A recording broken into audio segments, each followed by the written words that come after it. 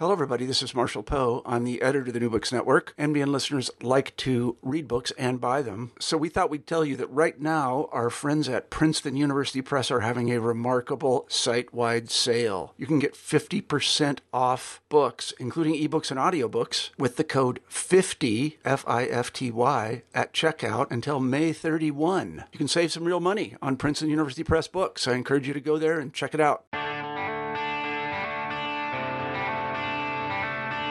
Greetings, I'm Tricia Kuffer from sunny Key Largo, Florida, your host for New Books in Architecture with a special mini-series in landscape architecture, a podcast channel on the New Books Network. If you have any ideas for books, please send me an email at plantspeoplelove@gmail.com. And today I have award-winning landscape architect Laurie Olin. His book is France Sketchbook, published by Aura Editions in 2020. Now, Mr. Olin is a distinguished teacher, author, and one of the most renowned landscape architects practicing today. From vision to realization, he has guided many of Olin's signature projects, which span the history of the studio from the Washington Monument grounds in D.C. to Bryant Park in New York City. His recent project is the AIA award-winning Barnes Foundation in Philadelphia, Pennsylvania.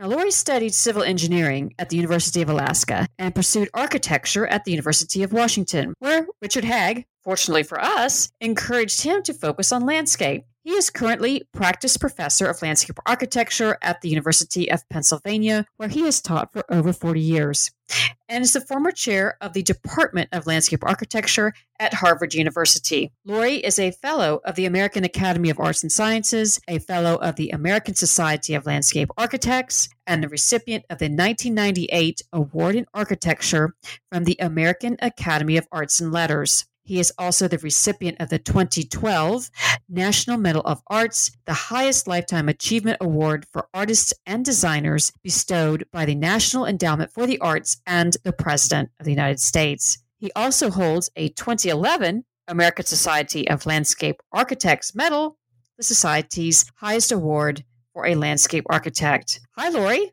Welcome to the show. Hi, Tricia. It's nice to be here. Thank you. Now, normally I ask guests, what is your motivation for writing this book? But in this case, I'll change it. What was your motivation for drawing this book? Well, I draw. I love to draw. I've always drawn. And so this book is just full of drawings I've made over the years in a place I'm rather fond of, which is France. Now, why a France sketchbook and not a French sketchbook? Well, because if it said French sketchbook, you'd think it would be sketches by French people. So this is me drawing France. It's not French. French is a language, actually. France is a place. Good point. So how did all of this begin? Back in 1967, I was living in New York, and I'd never been to Europe. And as a young designer, you want to go see these places that are important. And most people in the arts, my age, when you were young, Paris was the center of the art world. It's where Picasso was. And it was the center of the movie world. It's where Brigitte Bardot was. It was the center of philosophy, where Sartre was. Paris was it. It was hot. And so in 1967, as a young architect in New York, I thought, I've got to go to Paris and take a look. So back in those days, you could get a 21-day round-trip excursion flight to Europe pretty cheap. And so I dashed off in September and for 3 weeks, and I was just blown away. It was, what I hoped it would be. It was stimulating. And I started, as a person who's drawn all my life, I started drawing immediately in France. Actually, the funny thing was I didn't draw much in Paris. I was so gaga. I ran around looking at everything. But when I went down to Provence for a week, and then I kind of slowed down, and when you slow down, you can draw. So I started to draw. So that's how it began. And then I've come and gone ever since for various reasons. And every time I went, I would take a sketchbook and always make sure I had time to go sit and draw. I found the first sentence very intriguing. I love to draw. Why do you love drawing, and what does it do for you?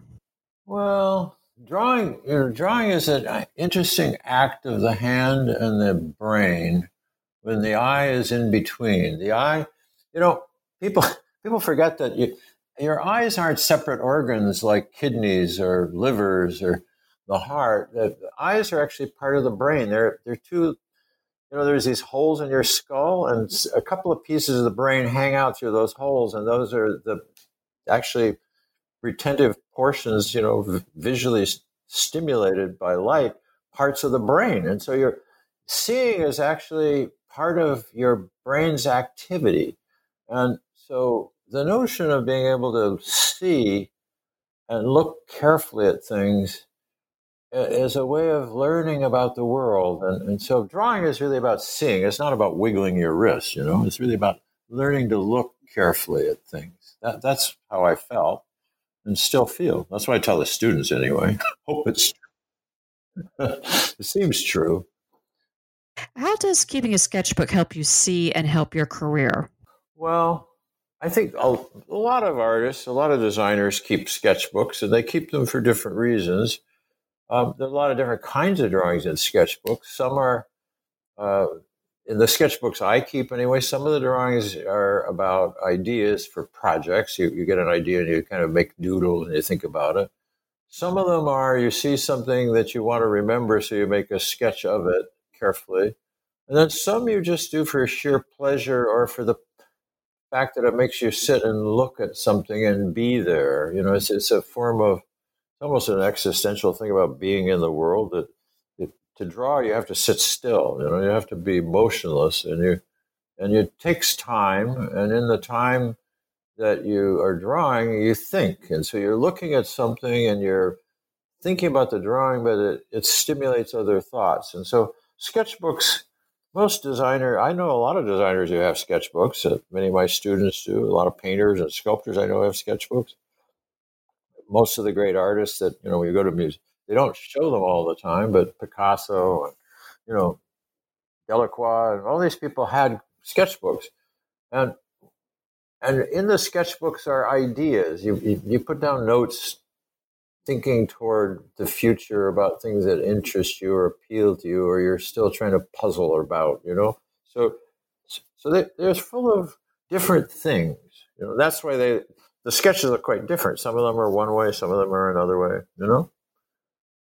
This book, it's just beautiful. And I just want to let our listening audience know that you've used pen and ink and pencil and watercolor. How did you choose these mediums? What was your process? The process for selecting for the book was to try and show a variety and pick things that would appeal to people, that are visually attractive or interesting. But the different choice of medium, sometimes it's an accident of the day. You're out somewhere and you only have a fountain pen with you. Other times you think, well, it's an afternoon, I could go out, it's a nice day. I think I'll take my watercolors with me. And I have a very small little box of watercolors that fits in your pocket. And then it has a little water bottle in it and little cakes of colors and a tiny brush and stuff. And so, there's some days you think, well, I have the time and the luxury to do a watercolor. Or there's other days when you just happen to have a pencil. That's all you've got. Or you think, well, this one is soft and smudgy.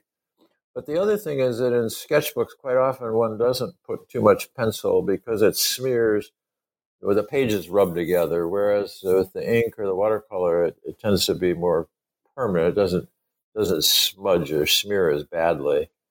So it's partly based on the medium, and it's how expressive it is for the thing you're representing, but it's also partly based on time or convenience or just accident. Yes, it shows me everywhere. You went on all these trips. Now, I want to give you a chance to talk about Pablo. He did the design for this book. Yeah, Pablo Mandel is a designer of books. He lives in Buenos Aires, and he's done a lot of books for other people. He recently did a catalogue raisonné of Cesar Pelli's work. He's done books for Peter Bolin. He's designed a lot of books for Oro, the publisher that did this book and my last book, Be Seated. And Pablo, one of the things about Pablo is he is a visual artist himself. And so when he designs a book, it usually turns out to be a pretty handsome piece of work in its own. He's just this great guy to collaborate with. That's all. He's also a good musician, but he plays the guitar, and he's an artist also. But his medium is usually books, which I find interesting. You mentioned many famous artists in this book. Delacroix, we all know, is amazing. And I've been to the Rodin Museum, actually, in Paris too, and I loved it.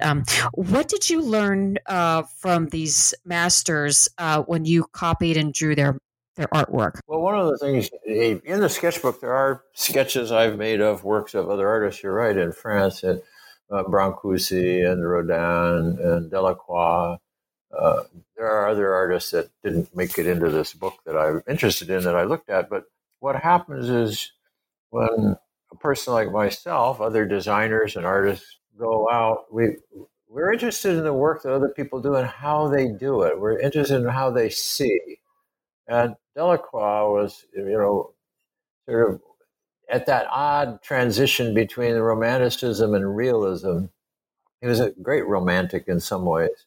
But he was facile. Oh my God, he could draw like an angel. And some of his best work was when he went to North Africa, and he was absolutely fascinated by the horses and Arabs and the world of the interiors in Tangier and places like that.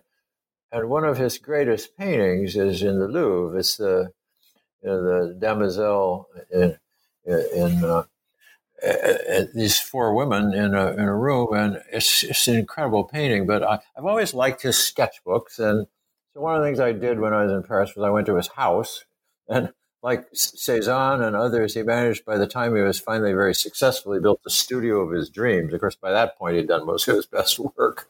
You do your best work usually when you're poor, and when you finally make it, you have this great facility, but you're kind of getting tired, So quite interesting, but it was so. There are people whose work interests you, and you try to. And so, by looking at it and drawing it, it makes you to make sketches of things that you admire. It makes you have to see them and how they're made. That's what I think.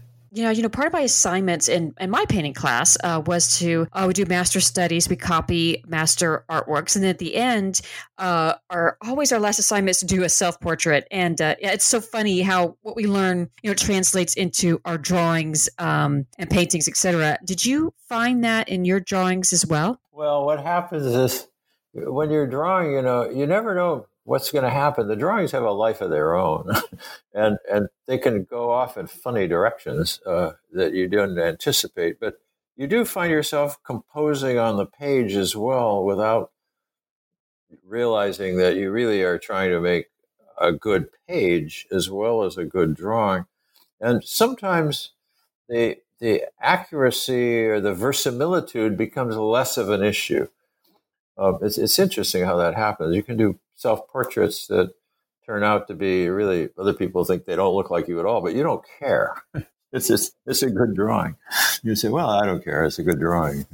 But in this case, I would say that I ask students to do copies of, go find somebody they like and do a couple of copies of it, just so they see how it works, the thing they like.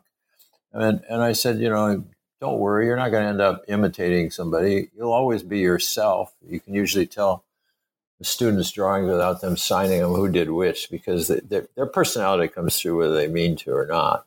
Yes, yeah. It's funny how a little bit of yourself ends up in your drawings too, doesn't it? Right, absolutely. So now let's take a little trip through the book to Provence and Arles. And I also want to mention, I enjoyed reading your essays in this book too. I mean, it's not just about drawing. Well, I do like to write, and I do make notes in the books. And so this book has transcriptions of some of the notes, plus little introductions I did so people know where I was and what was going on, or a little about the region if they hadn't spent time there. Yeah, Provence is really pretty special. I mean, the Romans loved it, the French love it, we love it. It's a beautiful landscape and a beautiful climate. And I learned a lot in Provence, not only about history, but about food, about wine, about how to live better. It's that old joke about, living well is the best revenge. It's sort of true. And Provence is beguiling because of the light, the quality of the light. And it's usually, it does get quite hot at some points in the summer, but in the spring and autumn, and it's just heartbreakingly beautiful. And, when I went there, I had thought that, like many people, well, Van Gogh is a wonderful painter, but gee, it's a little exaggerated and, it's over idiosyncratic and personal. But when I got there, I took this bicycle and we went riding out of Arles down a road that Van Gogh had walked down and done some painting down toward Daudet's Mill and on the road to Tarascon. And lo and behold, I realized actually he saw it better than anyone ever has before or after. That his paintings are so correct about the quality of the light and the shimmer and the feeling of that place. And so it's one of those you got to be there sort of things. And so I found Provence as inspiring as many other artists have. Cézanne, etc. Yeah, I was only there a few days, and it was just so cool. What was even neat and amazing is there were signs that marked the places where he painted this painting or that one, and what a great feeling to be at that spot to see that perspective. Yeah, I was in Cannes one time. I was working on a project for a client, and I was walking along this upper road in Cannes, and suddenly there's a little plaque, and it said, and this is where Bonnard painted this view out over the bay. And I looked out and I thought, oh my God, it's right. This is where he was. He stood right here. I'm there. And that happens to you in Provence. You'll be going along and suddenly, oh yeah, this is where Matisse did that view of the Promenade d'Anglais. Doesn't look quite the same today, unfortunately. Yeah, it's an insight into the artistic mind. Yeah, it does. It helps you see what they saw by going to where they went. And in a way, that's kind of what some of the drawings are about, is to help me see what's really there, Now let's go to Haute Provence. Did I say that right? Where's that at? Oh, it's the upper part. It's above Aix-en-Provence. It's where the Luberon is, and it goes east toward the Alps, and it goes over to the Durance River, and it's an area that is. The English discovered it, of course, like they discover many things. But one of the things is that it's an area that is less full of tourists in some ways. It's sleepier, more remote than the area closer to the Mediterranean. So Haute Provence, that's where the lavender all comes from. That makes all the soaps and fragrances that everybody has. And it's just below the Alps. It's quite beautiful. And we discovered a little village there called Dauphin, and there was. We were the only non-French people in the whole village, and it's quite special. And we went for these walks, and one would keep finding Roman ruins and old ancient farms and all sorts of things like that. It's very beautiful, and still not overrun. Yeah, I have the book open there. What is one of your favorite drawings from there, and why?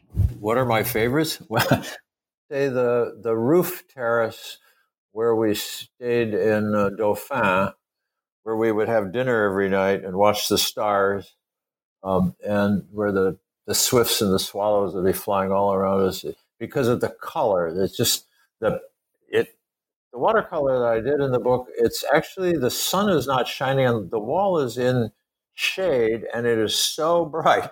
It is this orange color that comes from the ochre of the earth there in the Alpilles, and there's this kind of blue-green color, this teal color that they paint on the window frames, and this chair that is this kind of aqua green. the colors there are they just knock you out. I mean, that's a good one, I would say. Or maybe the one inside where I do the 2 bags of pigment that is just like, oh my God, look at the colors. And it's the pigment that they mix into the wash that they put on the stucco on the outside of the building. When they do the plastering, they mix this color in, and it's the ground pigment. And it's just remarkable, the colors. Well, let me ask you something. How do you go about setting up challenges for yourself to bring your art to another level? What do you do to learn more and draw better? You think, well, I've done a drawing of this, but what would you do that might be more revealing or more difficult? Or maybe stretch yourself and try something that you haven't done. Every now and then I would say, well, I haven't really looked at the grapes carefully. So I go sit in the vineyard, right? Take a little folding stool and go sit right next to a grapevine. I thought, well, we all drink wine and we all talk about the vineyards and we all drive around, but who's actually gone and sat with the grapes and stared at them and looked really closely? So I would go do that, or you would think, what would happen if I did a drawing where I had something really close that was in focus, and then there was this thing way far away that I'm seeing, because when your eye shifts, you see, the interesting thing is the eye can shift in ways that you can't really do with a camera, but in a drawing, you could put different things in focus in different places. And so sometimes I'd say, I wonder, I should try a drawing that's the way the eye moves along, and start maybe on the left side of the page and have the drawing wander along the way the eye would follow and track things, and have the drawing just be that. So you artists make up problems for themselves and try to solve them.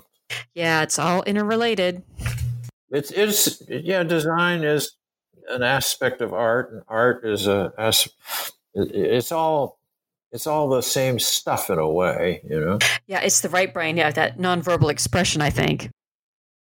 It is, and but it's also related to other things, like in music, the idea of rhythm, the idea of contrast, the idea of harmony.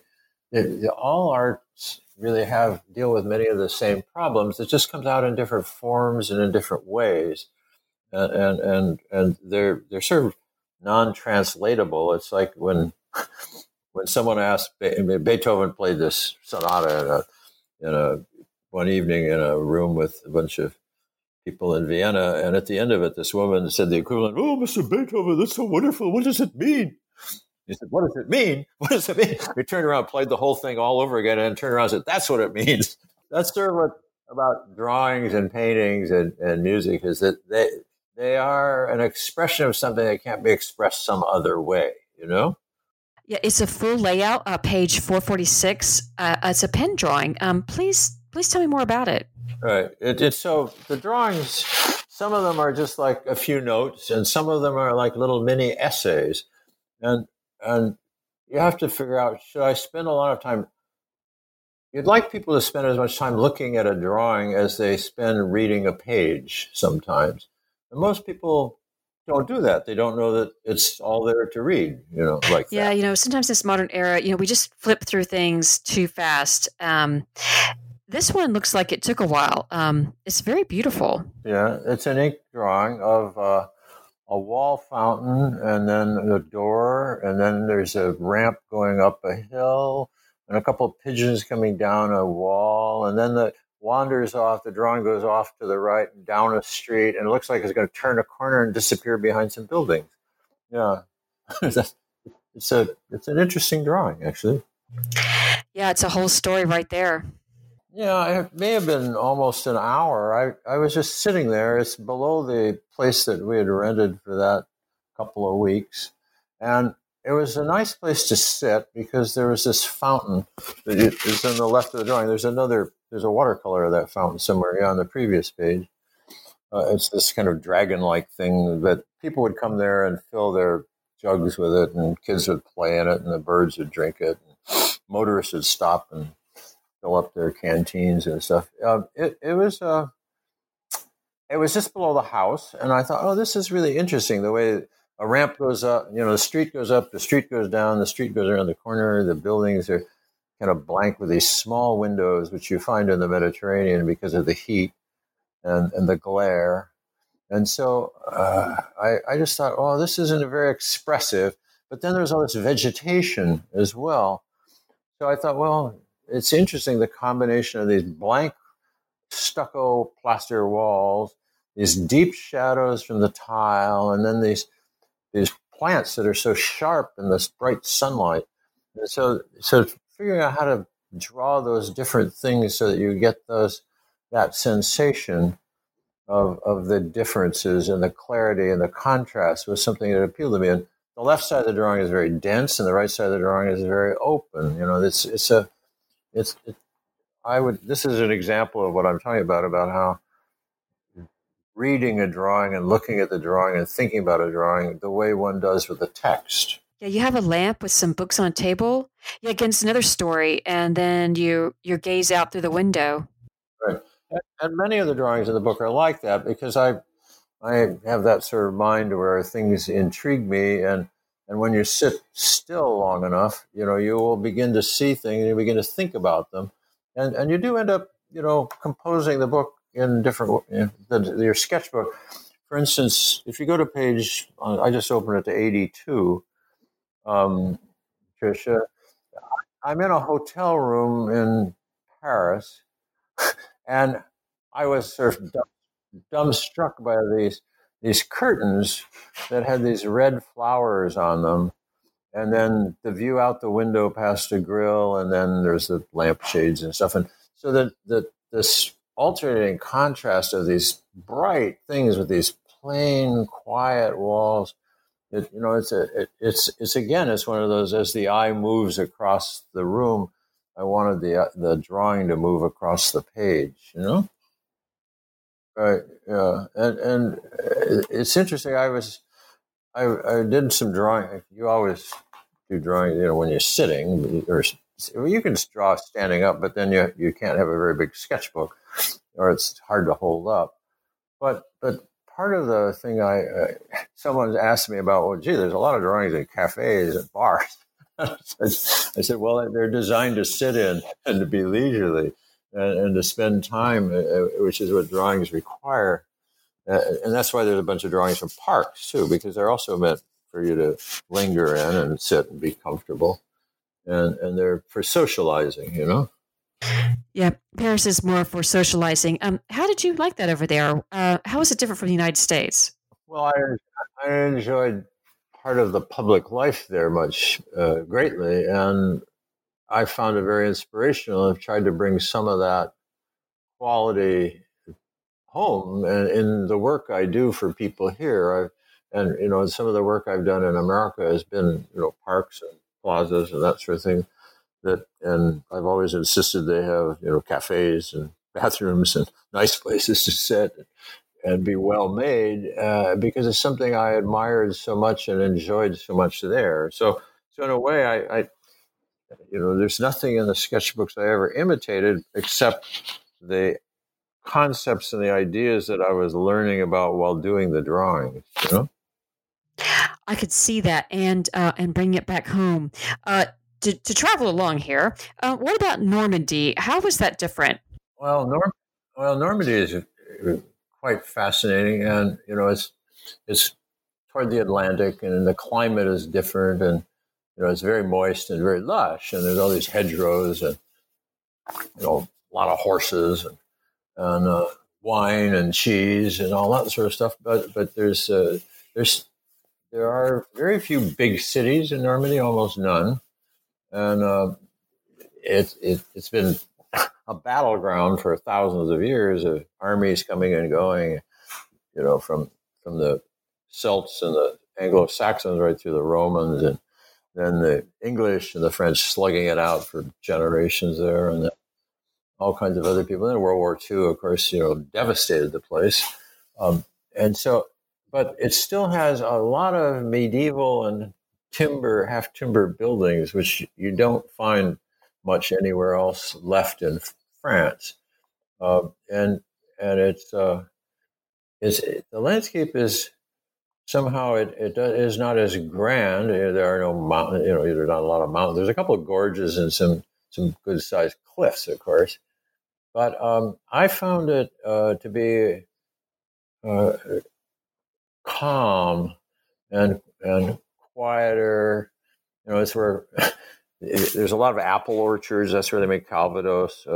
That's where Brie comes from, and Pont-l'Evêque and some other quite smelly, wonderful cheeses. But visually, it's very different and distinct from, say, the Ile-de-France, from the center of France, from the south, or from the mountains of the Continental Divide near the Puy and in that area. It's in the Auvergne.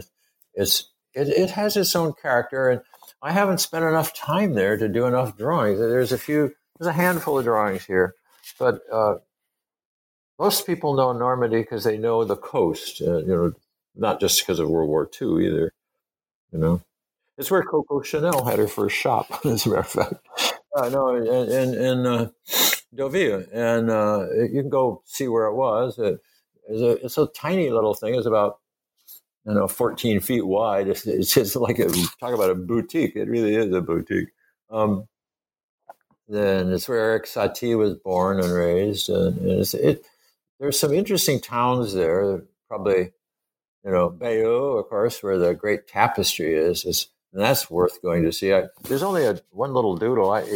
It's exhibited almost in the dark because they don't want it to fade, and like curators really would rather you not see the drawing at all. They'd rather keep it in the dark, totally, I think. But anyway, it seems like it's a mile long. It's incredible. And one of the things was I only did one or two doodles of it, but it was like this great long narrative comic strip of the story of William the Conqueror, and they're building the boats and leaving and going to England and winning and all that sort of thing. It's quite wonderful. Normandy is special, partly for its how green it is because all the moisture coming in off the Atlantic constantly, year round. It's very beautiful. Now let's turn to page. Let me flip here. 158. It looks like you took some notes about some plants. So where and what is this drawing? Well, you know where you are. This is Monet's garden, and this is Giverny, and we went there obviously to go see the famous lily pond, but also where he painted all those fabulous paintings. His studio is there. And they have a few things in the studio. Most of his paintings, of course, are all in the great museums around the world. But my wife, who is a landscape architect and knows plants better than I ever will, she and I spent a lot of 2 days there, just staring at the plants and looking at what was the combinations of things. And so that's a list of plants that were in the upper garden. Monet made a very interesting garden. There was a road and a railroad, and so he had the upper place where he built a garden. Is where all the roses and there's espaliered plants and there's gravel paths and that sort of thing, herbaceous beds, and it's quite wonderful. And he did paintings up there too, next to the house. But then he managed to get a piece of land across the road down by a creek, a river. They call it a river. It's a big creek, but to us here in America. But he diverted water from it into one end, built this pond with the famous bridge, and then let the water go back into the river. And so the water flows through, so it's very clean and aerated and all that. Doesn't stagnate. And that's where the lower garden, where the water garden is. And so we spent 2 days there. And of course, you want to get there early before the buses from Paris arrive. And then when they all arrive and they kind of jam the place with tourists from all over the world, then you want to go have lunch. And then you want to come back sort of late after they're all having to leave and go to the buses and stay until the place closes when it gets really quiet and empty and you can see all the plants by yourself. So there are these things you learn. This isn't really a travel book, but I guess in the area of the pandemic when none of us can go anywhere, it is a travel book. Yes, yeah, I'm enjoying my little travel time here in France. So let's keep the travel train moving along here. Where is Aquitaine? Yeah, you are. It's Bordeaux, really. This is the area on the Atlantic coast, just above Spain, where a lot of the wines that everybody is familiar with, like the Cabernets and the Merlots, and some of those wines that Entre de Mer is an area that's between two rivers. It's full of wine, but many of the great vineyards. I mean, there are a lot of great vineyards all over France, like in Burgundy and other places, but which I have spent no time in. But this area, again, it's coastal, but it has a different, sunnier climate than Normandy. But this is also on the edge of the Auvergne, the Dordogne rather, and the Dordogne is where all the caves are with the cave art, and the cave, it is where they keep wine, right? Keep it cool. The French have been using caves for years for one thing or another, and so my family, my wife and her sisters and their families, and a bunch of us all went there one summer and camped out in part of a chateau, and it was for people that were supporting the chateau by having renters in some of the outbuildings. And it was quite wonderful because I spent days just wandering around on foot among the vineyards, poking in and out and drawing and looking at the place. And it's, again, a very different landscape from, say, Normandy, further up the coast.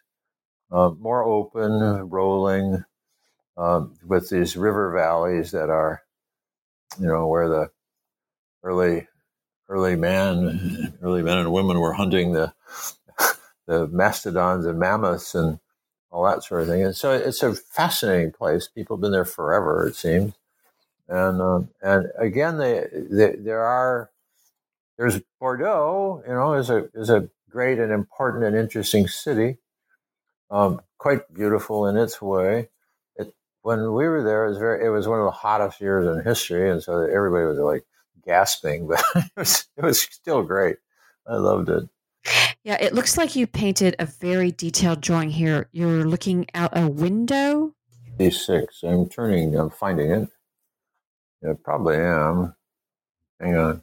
Oh yeah, I'm in a bedroom. Yeah, it's called the Tuileries. This bedroom, named for a place you're fond of in Paris.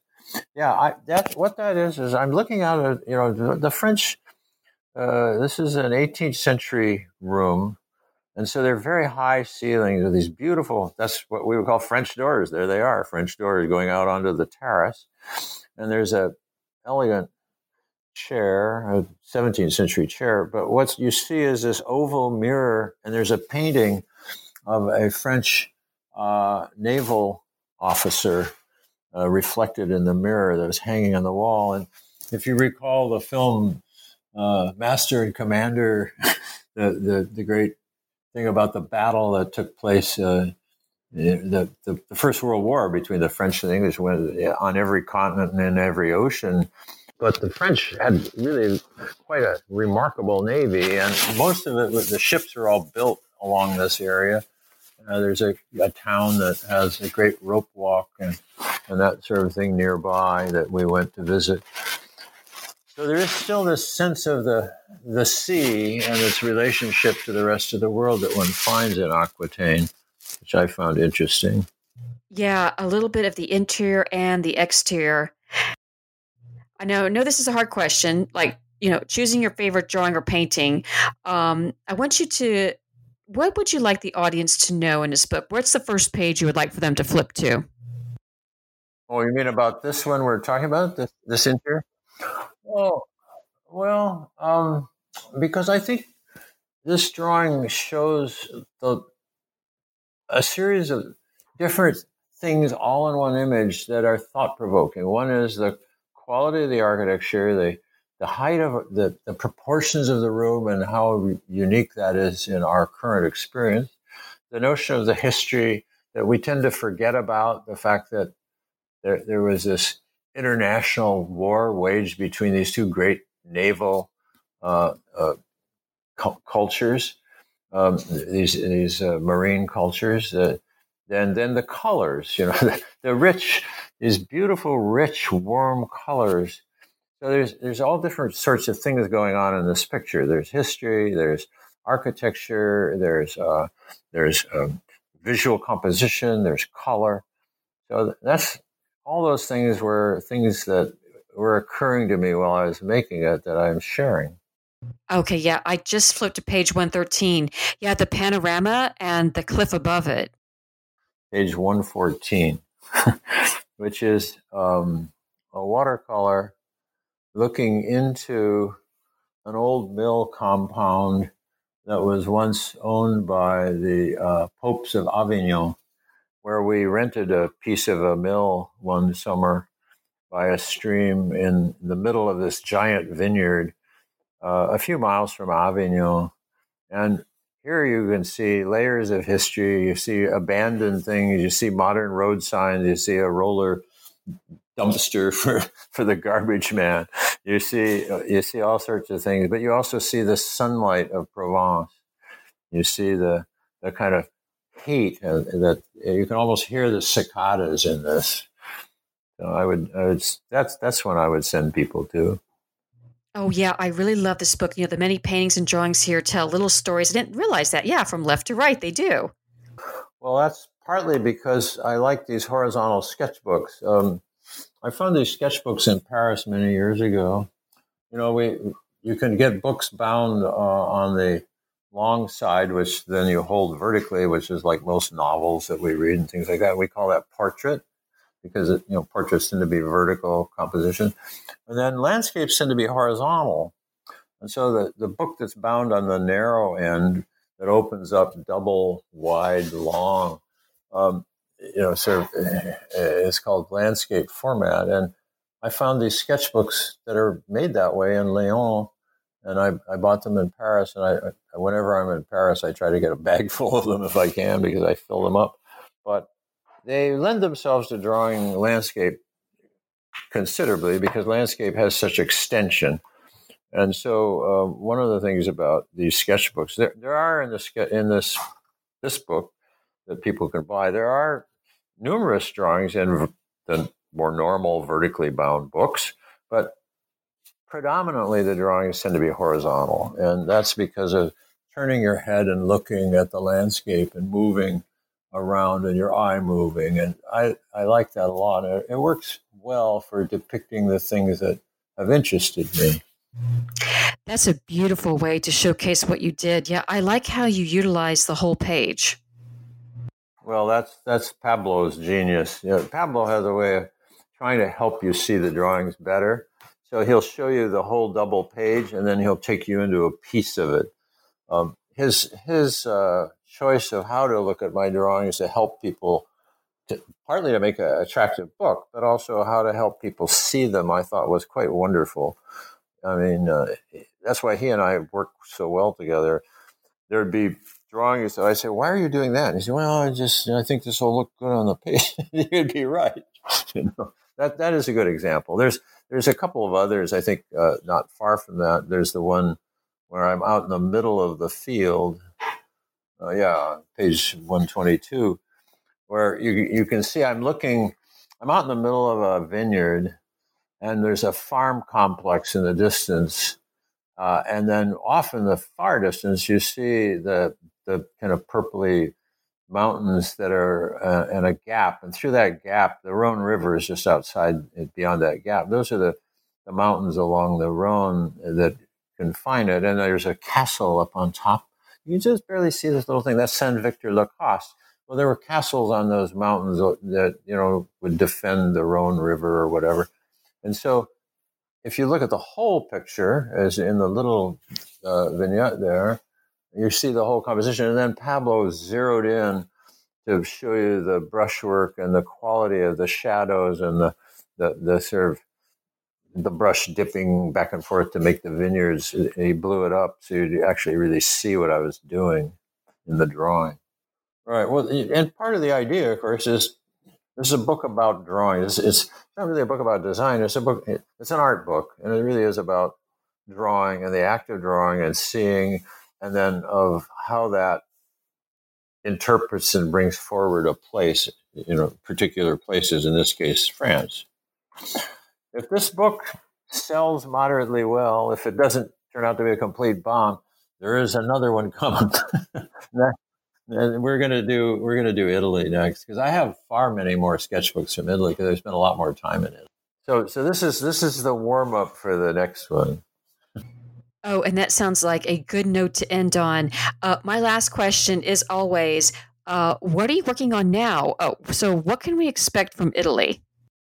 Well, the next project's I'm going to start it this autumn and start going through the sketchbooks and sorting out things. But it'll be Italy, and I've been, spent a lot of time in Italy for many years, in the north and in Rome, in the south, in Tuscany, and there are hundreds and hundreds of drawings.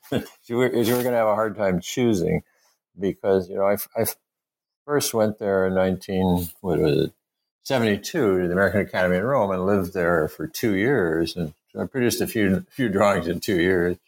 And then a few years later, I was nominated and put on the board of the American Academy in Rome, and I was on the board of the American Academy in Rome for 20 years, and coming and going and tending to it and helping to rebuild it up on the Gianicolo in Rome. And then I got involved in helping with the idea of doing a book about La Foce, which is near Montepulciano, to help preserve it for its owner, Benedetto Arrigo. And, we would take family trips to Venice, and we'd go to Naples, and we'd do other things, spring break, or we'd go there in the summer. I'd go there for the Academy. So I came and went to Italy a lot, and there are a lot of drawings. So it'll be fun. Without Pablo, though, I wouldn't even try it. Well, every artist needs a collaborator. So yeah, he's great. Yeah, I'll have to go out and buy the France sketchbook so we can have that Italy book next. Yep, but it'll be probably 2 years before it exists. So you may as well digest this one well before I get that one out. Again, thank you so much for being here today, Laurie. It's been a pleasure. And to let our audience know, this book is France Sketchbook, published by Oro Editions in 2020 by landscape architect Laurie Olin. And I'm Tricia Keffer from sunny Key Largo, Florida, your host for New Books in Architecture, with a special mini-series in landscape architecture, a podcast channel on the New Books Network. If you have any ideas for books, please send me an email at plantspeoplelove@gmail.com. And thank you so much for listening today.